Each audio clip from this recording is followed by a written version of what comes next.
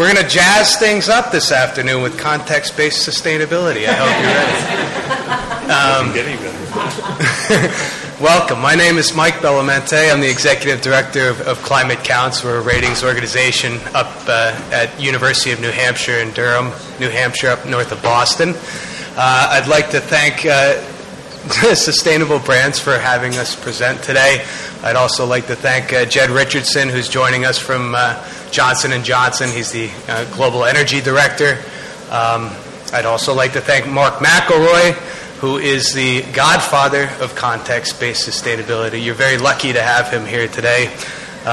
He's also the Executive Director of the Center for Sustainable Organizations, who is our primary partner in running this study.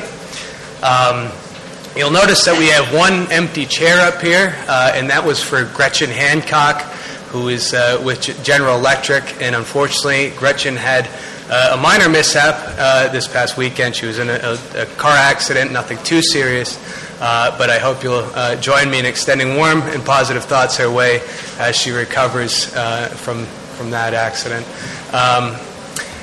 So for today, before I get started, you had on your seats, and if you didn't, we have handouts that describe a little bit about context-based sustainability, a little bit about the study itself, and why Climate Counts got involved.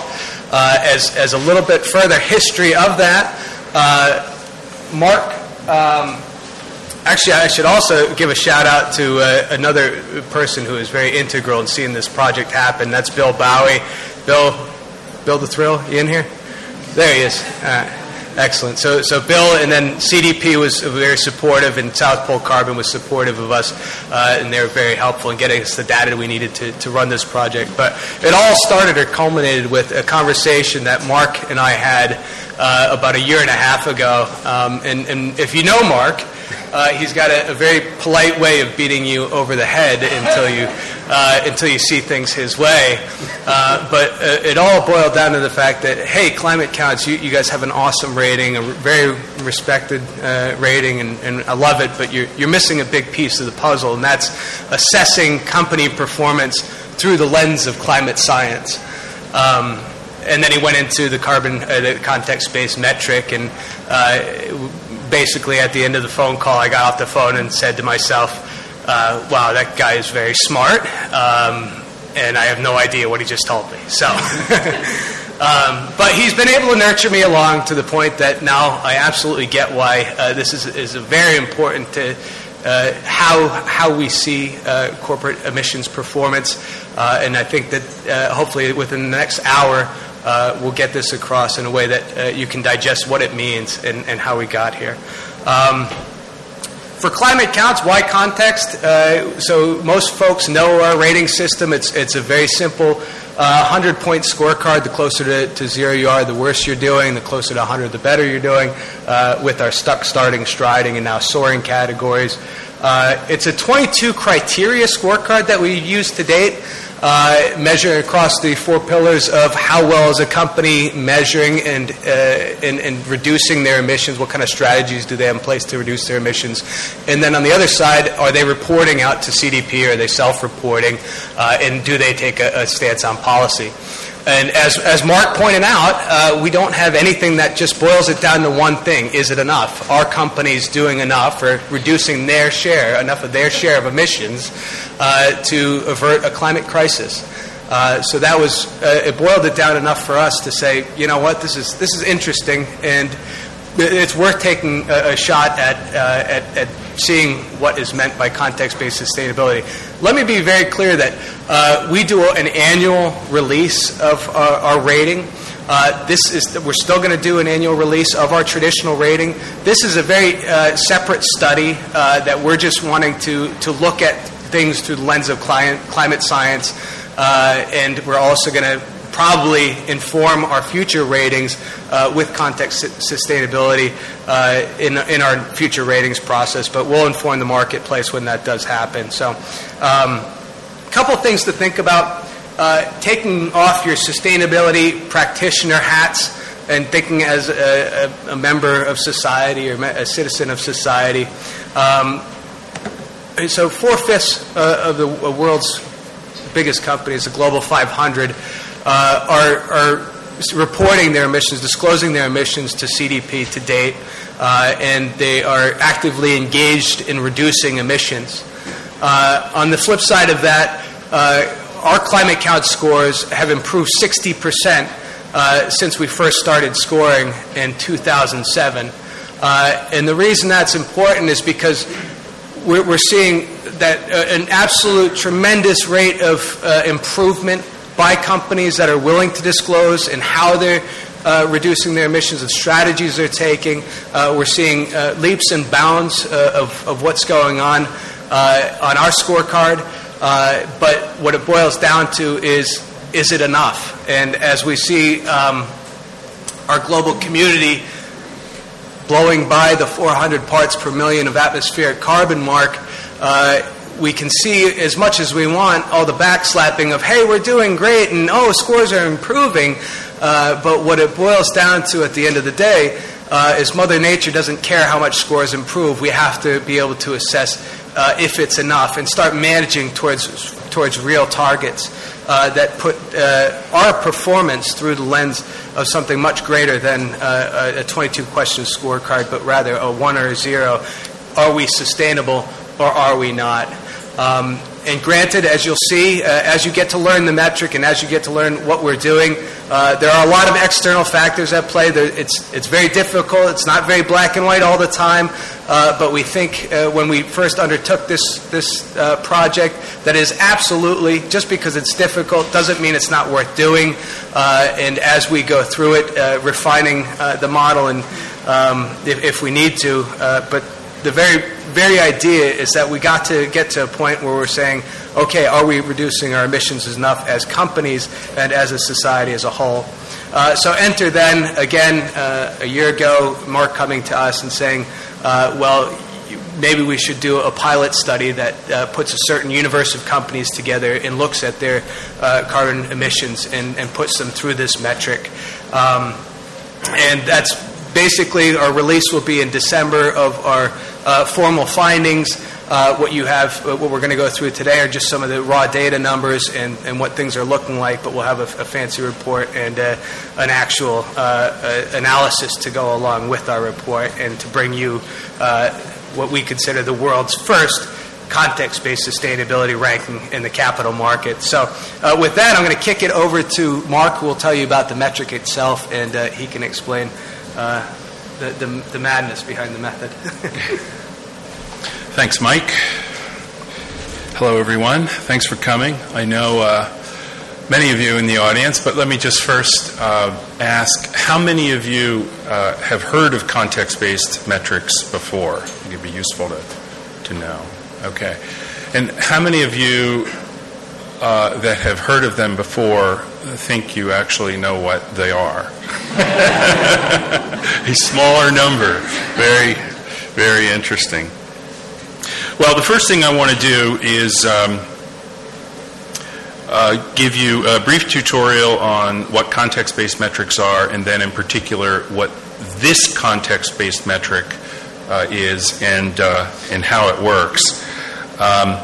First of all, it's important to differentiate between context-based metrics and what I'll just refer to broadly as conventional sustainability metrics, which typically take the form of absolute, gross measures of impacts of one kind or another, and relative metrics, which would be expressed in terms like emissions per, fill in the blank, emissions per unit of production, emissions per dollar, emissions per employee, or what have you. Unlike conventional metrics, context-based metrics express performance relative to norms, standards, or thresholds for what impacts would have to be in order to be sustainable. So context-based metrics, unlike the others, bring sustainability thresholds, which very often are science-based, ecological, bring these thresholds explicitly into play in the metrics themselves instead of, in a sense, leaving them out. In the case of carbon, the thresholds of interest to us are expressed as concentration limits in the atmosphere, ultimately grounded in the climate science, but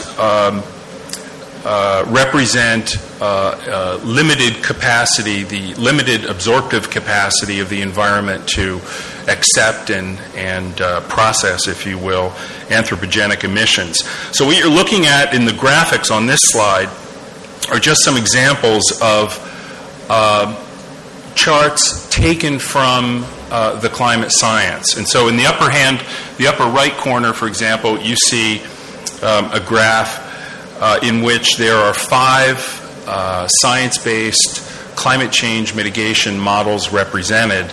And essentially, if you sort of follow the trajectory of each one of these 5, you see they level out at some point in time.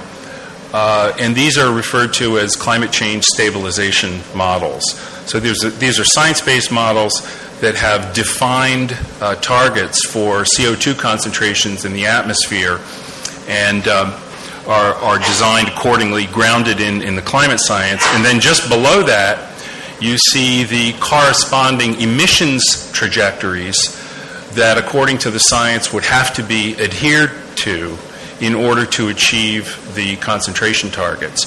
So in both cases, if you look at the curve at the bottom, of the concentration trajectory graph represents achievement of 350 parts per million CO2 by a specified point in time. So that's essentially a target. And then corresponding to that, in this particular example of a science-based model, you see in the lower chart the emission trajectory at the bottom that would have to be followed or adhered to in order to reverse climate change and restore CO2 concentrations in the atmosphere to safe levels, or 350 parts per million, at least according to this model. So these are examples of the science-based models that we're able to take and then use as a basis for setting sustainability performance thresholds at the level of individual organizations. And that's exactly what we've done in our metric, and you'll see how that works in a minute. So this is how we build a context-based metric, a context-based carbon metric in particular, and this is how we did it in this case. We've got a metric that we first started working on 7 or 8 years ago, actually, initially with Ben & Jerry's, and the metric has been refined and approved ever since. But the first step in developing a context-based carbon metric for application at an individual company level, or in this case, at a market level for a field of 100 companies in this case, is to choose a science-based mitigation scenario. So what, in other words, is the sort of end state target that we want to incorporate into our metric? And in this case, we chose a model referred to as Polestar, and it actually is a model that was developed in Boston by TELUS, the TELUS Institute, which is represented here today by Alan White in the audience. And the model that we chose is, again, a TELUS developed model that has 350 parts per million CO2 as its target state. That model also has, all of these metrics sort of play out over a period of multiple years, because climate change mitigation is a multi-year proposition. And they typically begin with a baseline year. The baseline year in the case of the Polestar model that we're using is 2005. And for various reasons, we then express an organization's actual baseline year emissions in 2005 as its emissions per dollar of contribution to GDP. We then set reduction targets per dollar of contribution to GDP for all of the downstream years, and those reduction targets are determined by the science-based model that we've selected. So in this case, if there's a 2% reduction in emissions per dollar of contribution to GDP in 2006 over 2005 levels. That's only because that's the reduction level specified in the science-based model that we've chosen. And we do the same thing for every year thereafter. We're then able to compare actual company emissions in the baseline year to reduction targets and actual company emissions in all of the subsequent years to reduction targets, all per dollar of contribution to GDP. Now, at this point, I would say shift your focus to the graphic on the right. Like all context-based metrics, whether it be for carbon, water, waste, or social sustainability impacts of one kind or another, we express these metrics in the form of a quotient with a numerator and a denominator. The numerator represents a measure of the actual impacts.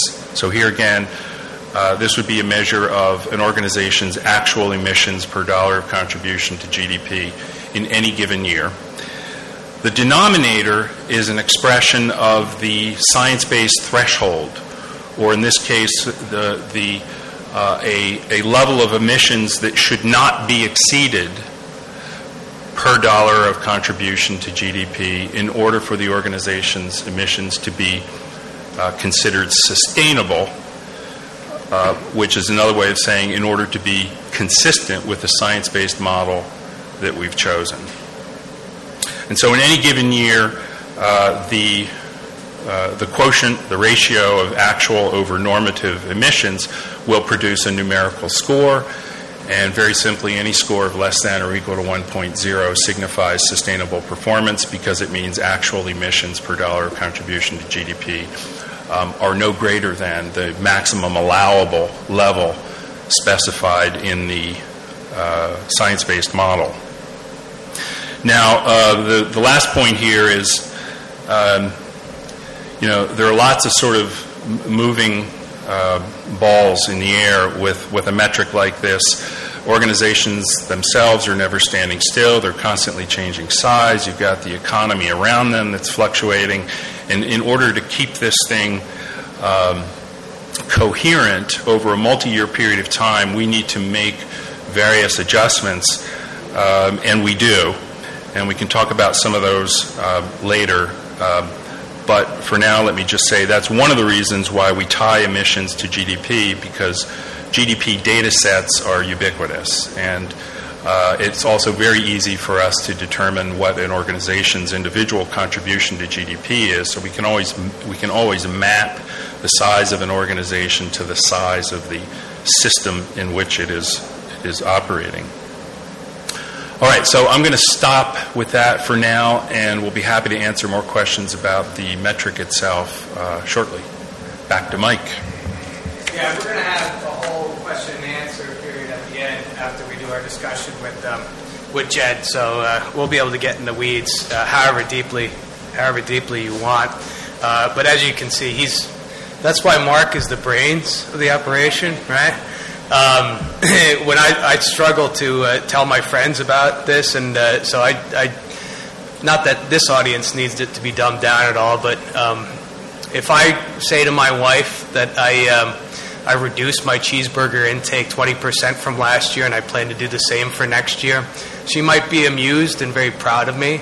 But if I forget to mention that my doctor has advised me to abstain from bacon cheeseburgers completely, or I'll die by the time I'm 40, which you might have seen, I used a similar analogy in the Sustainable Brands article. But I'm leaving out a very critical piece of information, and that's where if you look at just absolute or relative emissions, it's great to tell emissions performance for the company itself, but it really doesn't tell the entire story of how well a company is performing with regard to the atmosphere itself or the environment around it. So this is what we're trying to accomplish through doing this study. For the purpose of the study, we selected 100 companies, give or take. We looked back at their emissions performance to 2005. And so if you ask why we chose 100 companies. One of the answers I'll give you is that, there's not that many companies who have been disclosing their emissions, Scope 1 and 2, since 2005. So that immediately narrowed down the number of companies that we felt could adequately fit our study, and that we were confident enough of the emissions that they did report. Again, we are looking at Scope 1 and 2 emissions, so immediately I'm sure ears will prick up. Well, what about a bank whose emissions are largely Scope 3 or downstream, or the manufacturer who's getting all of their manufactured goods supplied from an upstream third party? But there's reasons for that relate to double counting, which Mark will be happy to go into later. As I mentioned before, we couldn't have done this without the help of CDP, allowing us to access their data back to 2005, and for the years that there were gaps or major inconsistencies, we employed the help of South Pole Carbon to help level out some of those trajectories for us, and they have a trust metric that's very well regarded that helped us accomplish that. Some of the top-level highlights immediately off, if you were to ask me from the get-go on this study, what I would think would happen, as I think, maybe a handful of companies were actually sustainable if you looked at it through their emissions reduction. But what actually ended up happening is about half, so about 50 of the 100 companies that we looked at scored sustainably through the context-based metric, and 50 scored unsustainably through our metric. 4 of the companies that are in the metric have a history of using context-based approach to measuring and performance when it comes to their emissions. 3 of those scored in the top 10 on this metric, which stands to reason. The next couple slides I'm going to go through are the actual companies themselves in the companies that scored in the top 10 most sustainable, if you want to use that word, and then the bottom 10 least sustainable through this metric. So before we do that, if there's representatives of the companies in this room, could you please leave? No, but I absolutely, having done this for the last several years, I am very sensitive to the fact of when you're saying anything about a company, if there's a representative of that company, they take those things very personally, as they should, because you're talking about somebody that that's where they spend most of their life. So when you look at the results of this today, and then when the report comes out, realize that the reason we're saying these things is not to shame companies. I mean, for the largest part, we're picking companies that have been disclosing their emissions since 2005, which automatically says a lot about the universe of companies we're looking at. We're doing this for the sake of moving the conversation forward, and what we hope is that this notion of context will be popularized and institutionalized and formalized in a way that helps sustainability practitioners really bring this back to their own companies and employ this metric for the sake of informing their goal-setting processes. So with that, the top 10 scores on our scorecard for this study was Autodesk, led by Autodesk, who's known as a pioneer in this space of context-based sustainability. You'll see a couple others that wouldn't strike you as surprises. Well, at least for me, I've been doing these ratings for a while. You see pharmaceutical companies like Eli Lilly, Abbott Labs in there. They're usually buttoned up when it comes to emissions performance. L'Oreal is a leader on our scorecard, as is Unilever in our traditional scorecard in terms of reducing their emissions. GE, obviously, who is meant to be here. Reckitt Benckiser. A couple, the auto manufacturers, those were surprises for me. So Ford and Hyundai. Again, you're looking at Scope 1 and 2, so you're looking at their direct emissions as companies themselves and not the downstream emissions of the people burning the petrol or the gas in the cars that they're manufacturing. So on the bottom 10 scores list, again, you can cut this in a lot of ways. You see Wells Fargo and Royal Bank of Scotland represented. You see UPS, who's traditionally one of the highest performers on our 22 criteria scorecard, scoring unsustainably in this instance, as is Molson Coors, who is traditionally a perennial decent score on our traditional scorecard. So it's amazing because, again, if you look at this, so we also realize that a lot of companies assess performance through intensity, through emissions per dollar of revenue or per dollar of sales.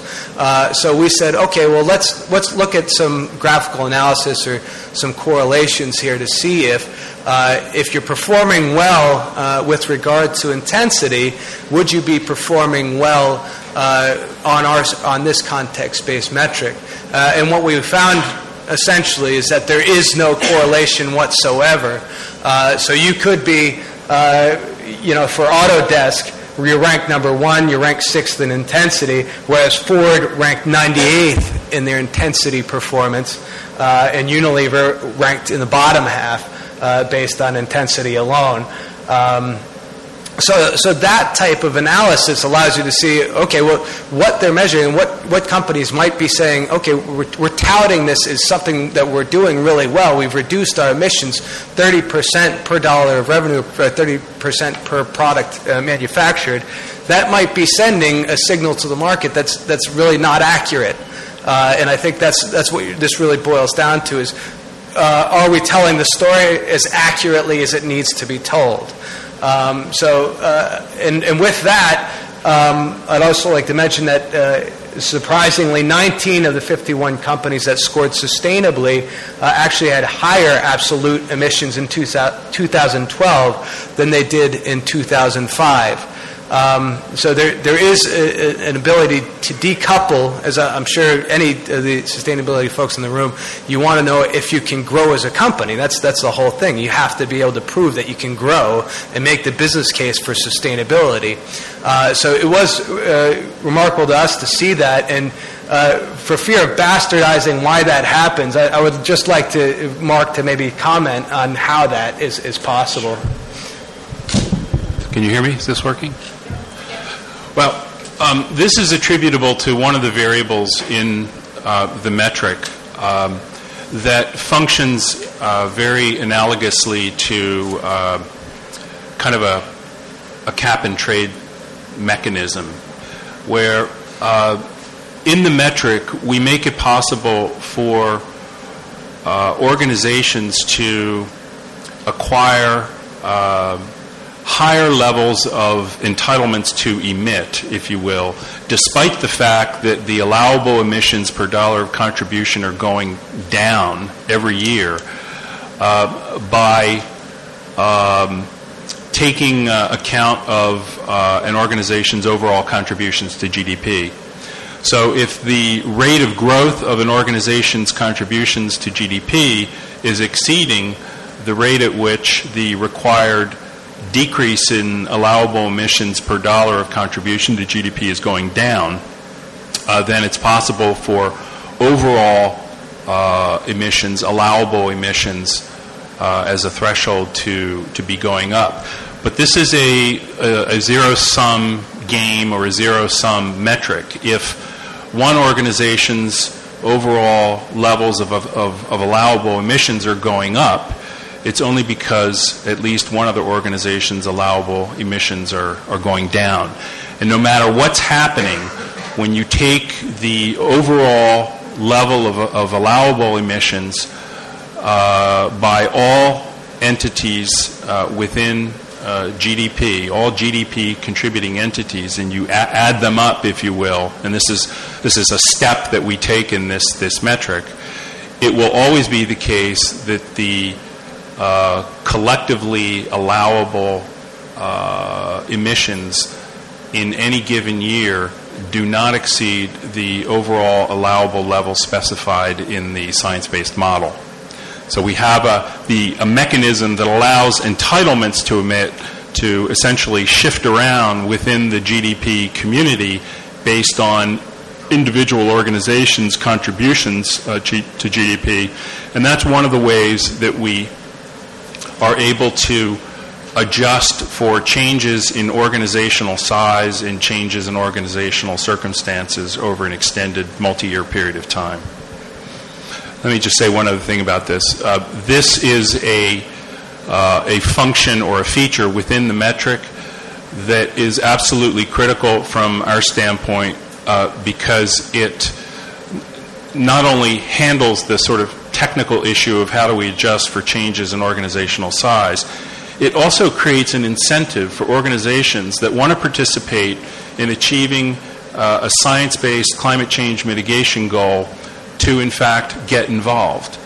Because, as Mike points out, this is a mechanism that doesn't penalize organizations for growing, but instead provides them with an incentive to use a metric like this that is science-based and that contributes to reversal of climate change and restoration of greenhouse gases in the atmosphere to safe levels. Excellent, thanks. So before we kick it out to the audience for questions, we're going to have Jed, we're going to transition and have Jed up here for a little discussion. And hopefully we're going to ask the questions that you might have to answer if you were to want to engage in this type of metric or process. So, Jed, what do you love about context? Putting aside that J&J has scored well in this particular study, do you think it's necessary or relevant for companies to aspire to using science-based targets and goals, such as 350 parts per million, to inform their own GHG goal-setting processes? And not to lead the witness, but we did hire you, so you would say the right thing. Well, without Gretchen from G here, I kind of feel like the sacrificial corporate guy up here, so hopefully you can answer it. Slay him! Stone him! Maybe just a bit of background about myself before I answer that leading question, Mike. So I'm responsible for the Global Energy Program at Johnson & Johnson, and I'm the lucky guy who gets to do our corporate greenhouse gas accounting for the enterprise globally. And I got to say, it's a very challenging exercise every year that we have to go through. So anything that helps simplify the process, I'm all in favor for. And from the beginning, when CDP started to gain traction, for me, it was both challenging and helpful because they asked harder questions, but then fewer people were asking those same questions. So I'd like to see that continuing. And I could say on the science-based goals, for Johnson & Johnson, we've been trying to set science-based goals for a long time in this area. We've had greenhouse gas emissions goals now for, I think, about 15 years. And the latest goal that we set in 2009 was based on the latest science at the time. It was about a 2% reduction per year over a 10-year period of time. And then, unfortunately, since then, we recently participated in the 3% solution study that was put together by the CDP and the World Wildlife Foundation. And now it appears as though we should be targeting a 3% reduction per year goal in an absolute way for U.S.-based corporations. So we try to keep up, but unfortunately, the climate's changing on an ongoing basis. As far as context-based metrics, we haven't really been big fans in the past for intensity targets because everybody seemed to put an intensity target out there that was favorable to them, whether it was based on their revenue or pounds of product or something like that. So we've tried to submit our data in an absolute way, but the challenge with that is that even within the new CDP's framework, companies can submit very different kinds of data. And I think Mark and I experienced that when we first started talking about this goal, where we went through a few revisions based on the data that was available publicly and the data that they were really looking for. So even, in my role when I'm trying to compare myself to my competitors, it's difficult for me to look at their scores, even in the CDP, and make sense of them without getting into the nitty-gritty detail of what's in the footnotes of that particular number that they're reporting. And I'll give you an example. Within Scope 1 emissions, I think companies have gotten very good over recent years submitting data related to their facilities. So fuel that they burn in their boilers or in their operations. But a lot of times they may not be reporting fuel related to their sales fleet or to their logistics operations or refrigerant emissions, fugitive type emissions, or their aviation emissions, things like that. So while one company might report all those sources within their Scope 1 number in the CDP, another company might just report one of those sources within their Scope 1 number. So when you're trying to compare yourself to other companies, it's very challenging to do so. And I think trying to break through that and break down those silos and figure this out is the right way to go. And that's why I'm here today. Do you see that getting better, just kind of as an aside? Do you think it's since 2005, and I say this from the experience of having to dig through that 2005 data that was all over the place to, well, seemingly, to 2012, where everybody seems to be getting a better handle. Obviously, the GHG protocol helps that process along. Is it becoming more that you can see apples to apples versus apples to who knows what? It's interesting. Over the last few years, I actually think it had gotten worse. But I think we're right on the verge of something happening where it's going to get a lot better. So, the WRI is going to modify their greenhouse gas protocol. I think they're out for public comment or will be soon. And they're going to recommend that now there's parallel accounting for corporations. So corporations can report their actual emissions for their properties and the emissions factors in those locations, and then also the emissions associated with what they procure or how they procure that energy. And that's been very confusing to the public, and I think even within the companies to figure out, because there's many different forces that I have to deal with on a regular basis. I'm kind of at the nexus between like an engineering and environmental group, the financial accounting group, and the marketing group, and everybody kind of wants to look at numbers in a different way. And I think the fact that the World Resources Institute is getting more prescriptive in what they're asking in the greenhouse gas protocol, which then the CDP will follow, will allow some of this noise to be eliminated and get us to a point where we're actually looking at maybe not apples to apples, but apples to something very close to apples. So that's what I'd like to see happen, and I think it's going to get there in the next few years for sure. Yeah, Mark, did you want to add anything about that, about where WRI and your conversations have been going to them? Yeah, just briefly, some of us in the room are involved now with WRI in the development of context-based, let's just call it companion guidance for measuring and reporting greenhouse gas emissions in a context-based fashion. So I would expect to see something coming out of the WRI certainly within the next year along these lines. And not to mention, I know Alan is here from TELUS, but GISR, that whole project with looking at ratings organizations and assessing. I know that's one of their foundational principles is, are you measuring companies with any degree of context? Right. GISR has also embraced sustainability context and is and will continue to be advocating for assessments of sustainability performance using context-based principles. GRI, for its part, has, at least in principle, been calling for context-based measurement and reporting for over a decade now. Now, again, as I mentioned, we see it happening with the greenhouse gas protocol, and so it's an idea that's really starting to penetrate the field. Excellent. So, Jed, back to you as the sacrificial corporate sustainability guy in the room, or at least at the front of the room. Whether it's at J&J or whether you are one of your competitors in another competing company, and you're trying to bring this idea of context-based metrics Just from what you know of them already, what would you see as maybe opportunities and then also maybe obstacles? So as you try to get your CFO on board, or as you try to develop internal stakeholder support for going down this path, what would you see as some of those initial opportunities and barriers?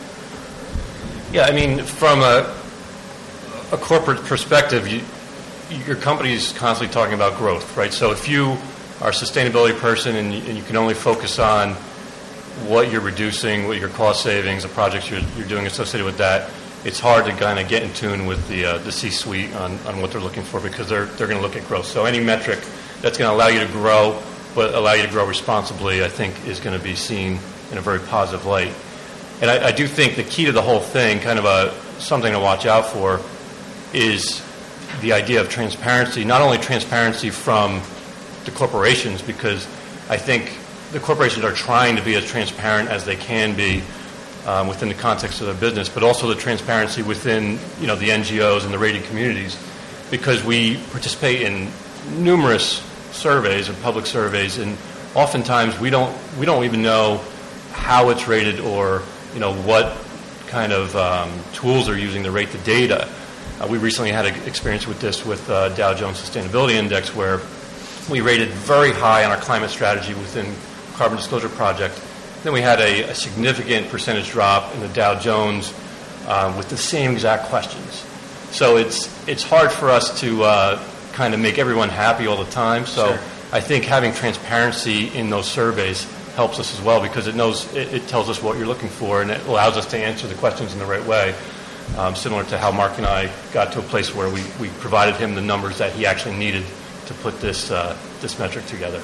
Absolutely. And if I'm not mistaken, Mark, the context-based metric is in the public domain, and we are going to have some way of kind of publicizing the metric. The metric itself, if you go to, we're a nonprofit, if you go to our homepage, there's a link to another page that describes the metric in full detail, and the metric itself is freely downloadable. So anyone interested in using this metric, it's yours to use as you like. Excellent. So one more question, a little bit higher level, Jed, and then we'll kick it out to the audience.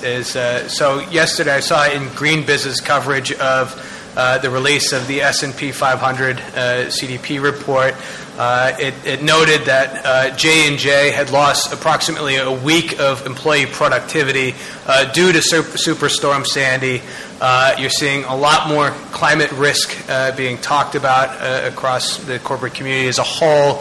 Has that influenced any of the decisions that are made at your level on how you're going about with your maybe not just emissions target, but as your sustainability program and the messaging around that, say, hey, climate change is here, we have to act as good stewards and really move it forward? Yeah, absolutely. So, being based in the Northeast in New Brunswick, New Jersey, we took the brunt of Sandy there, and we had a lot of issues associated with that. And maybe not so much on the carbon emissions side. I mean, the conversation is certainly getting louder. It's getting easier to have these conversations in the corporate environment. But I think what's really changed in the last couple of years has been water.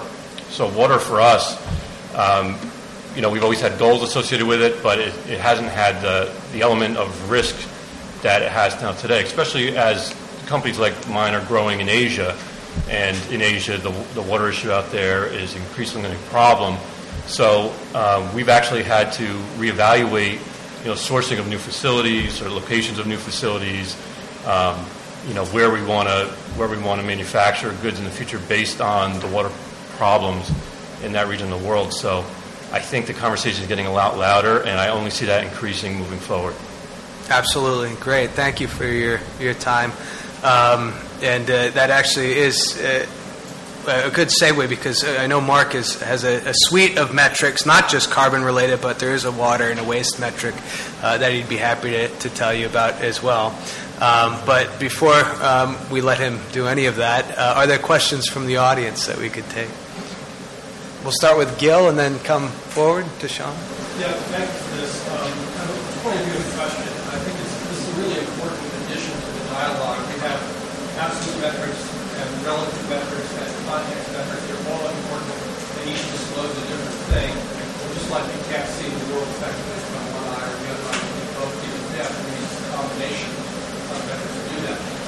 have one question. Can you go back a slide?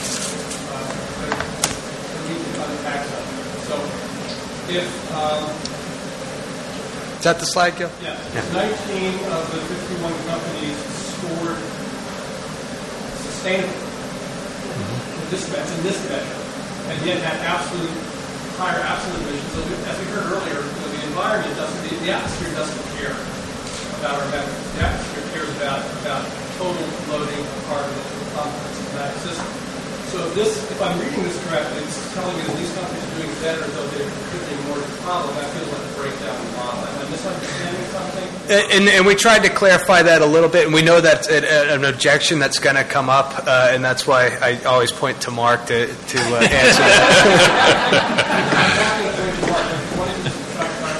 Yeah, I have no idea. No, beats me.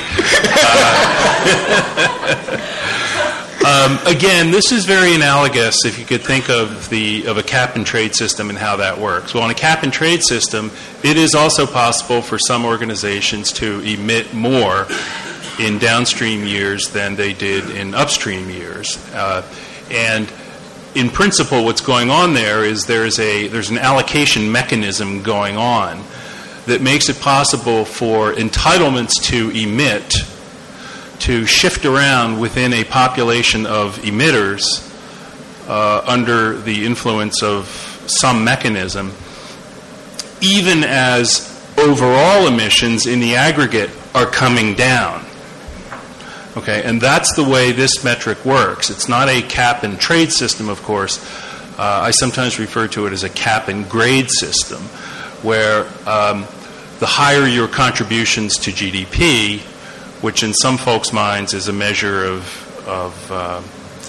contribution of value to society, the more entitlements you're given to emit, even though, again, your allowable emissions per dollar of contribution to GDP are always going down, no matter what. But if your total volume of dollars of contribution to GDP are increasing, then at a higher rate, then the multiplier effect is in fact exactly what's going on here. So the only way to get this kind of result is where your actual absolute emissions are going up, not down, is if your allowable emissions are also going up, not down. And so that's the sort of cap and grade mechanism. And as I say earlier, it's probably, maybe the most controversial aspect of this metric, but it's also the one aspect that makes it attractive for organizations who are, who view,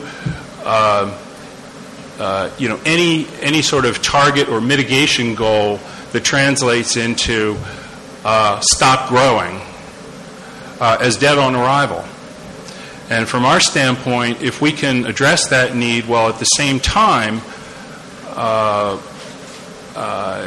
advocating for use of a metric that is tied to a science-based model for reversing climate change, what's not to like about that? Shauna, you had your hand up first, and then. I'm wondering if you could speak a little bit why you chose not to include Scope 3. I heard that Scope 3 you didn't want to duplicate, but if for many companies, the majority of their impact from a material standpoint is in Scope 3, either continue to have them only focus on 1 and 2, that's kind of part of the problem as well. So kind of how do you address that?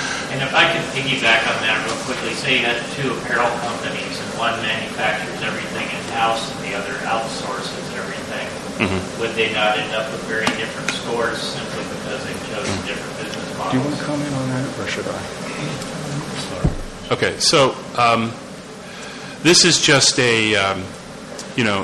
it's a boundary choice. We need to make boundary decisions with a metric like this, but it's also a reflection of frankly, the difficulty in finding 100 companies that are tracking scopes 1 and 2 back to 2005 is one thing.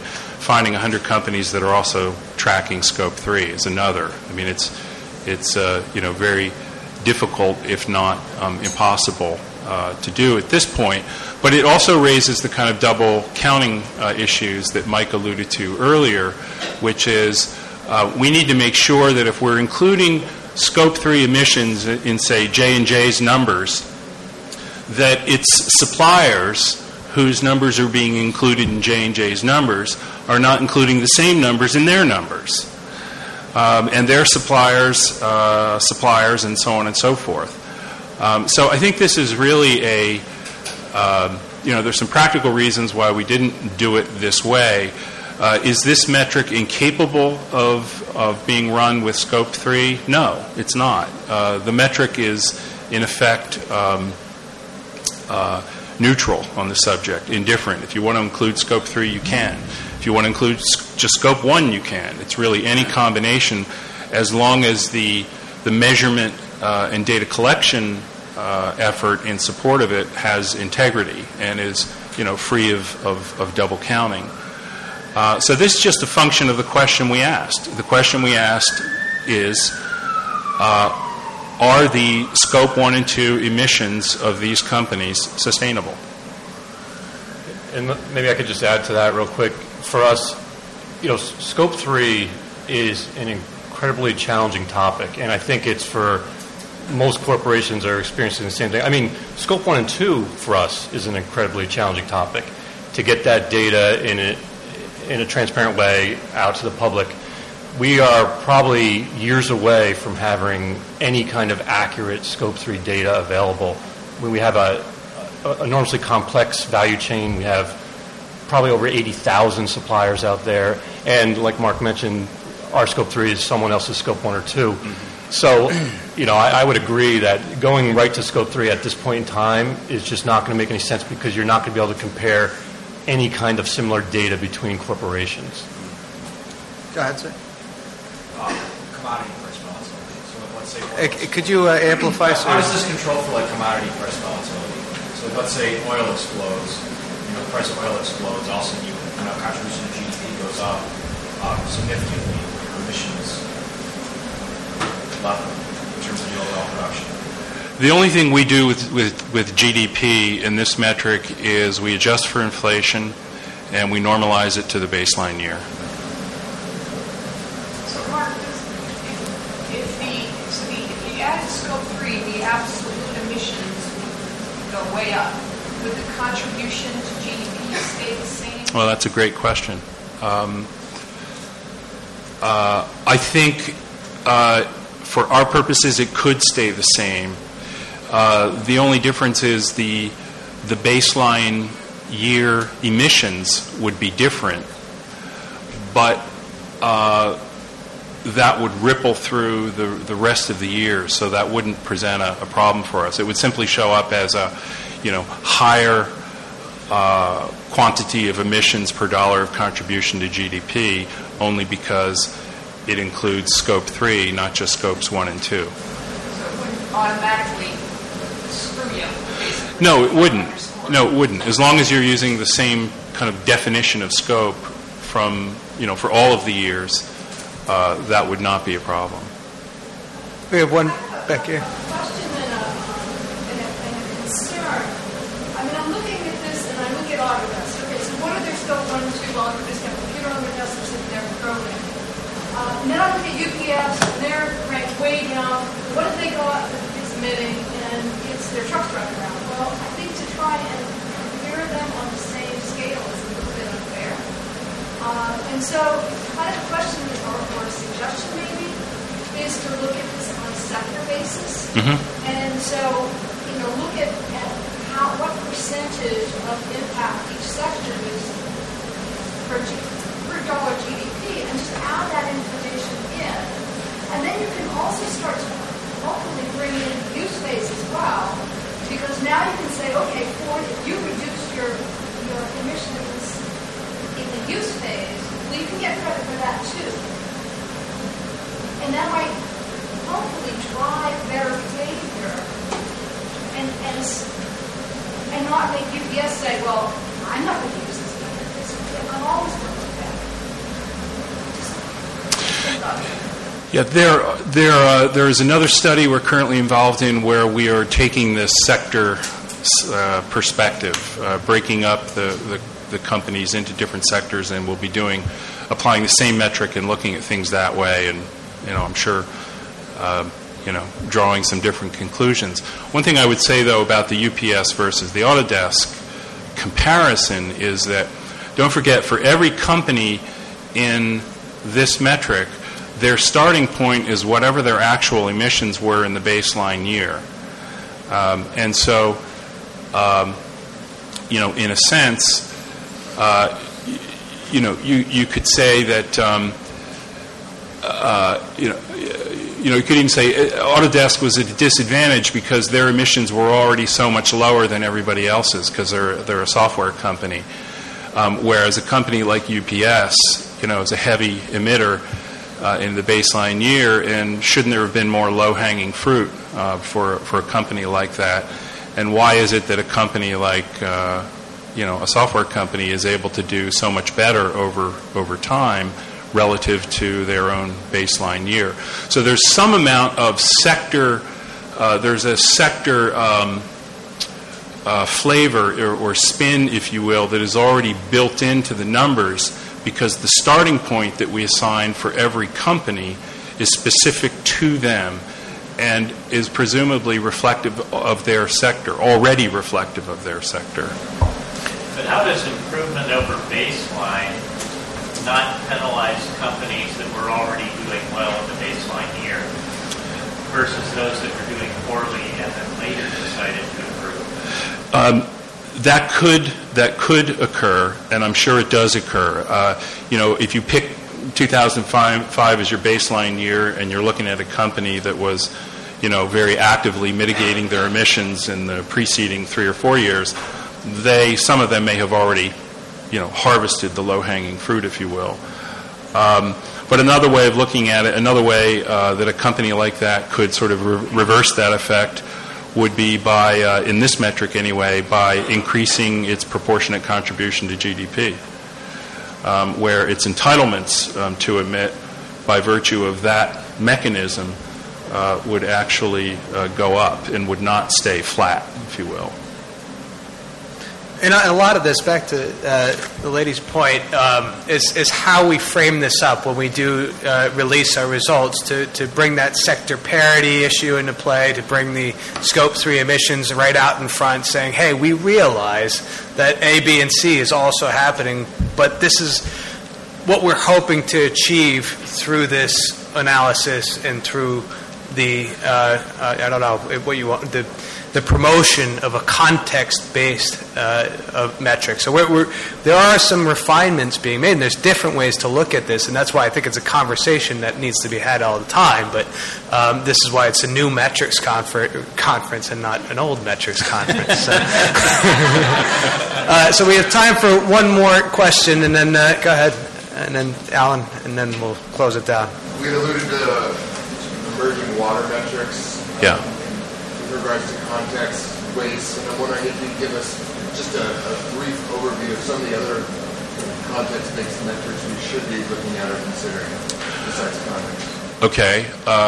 Well, as an organization, our goal has been to develop a portfolio of context-based metrics over time. Some of the ones we've gotten pretty far along with are, of course, carbon. Water is another one. Waste is another one, and we have a sort of a sub-methodology for context-based social metrics called the social footprint method. And but water, just to take that one as an example, and all of these are intended to be, there are always thresholds going on in these metrics. In this case, it's a carbon threshold.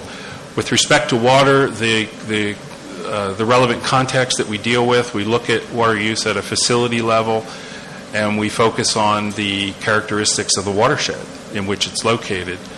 And again, in a similarly science-based way, turn to the science for an understanding of what the availability of renewable water resources is in a location or region-by-region basis. And then we go through a similar allocation step. And that's really what this contribution to GDP conversation has been all about. We've got this global threshold but how do we actually allocate a share of it to an individual organization? And we're using contribution to GDP as a proxy for doing that. And we do something very similar with respect to water, but the geographic boundaries are very different, and the underlying science is also very different. Excellent. Alan, if you could, one last question you said. Just an observation, I think. When we conceived sustainability contests a decade ago, the GRI, we knew it was a high-risk proposition as a principle, as several other GRIs. But we took that risk anticipating it would be a long term. Unfortunately, we were right. There has been a long term in the GRI world, and this will be a long term in the good work that's going on in the planet. And the journey will be even longer in social context-based indicators, because they're dealing with less, we're dealing with social science, science-based indicators for physical life forms. But in social science, of course, it gets even trickier to rely on good science, because social science doesn't have any precision or mathematics or physics behind it. That's mostly applied science.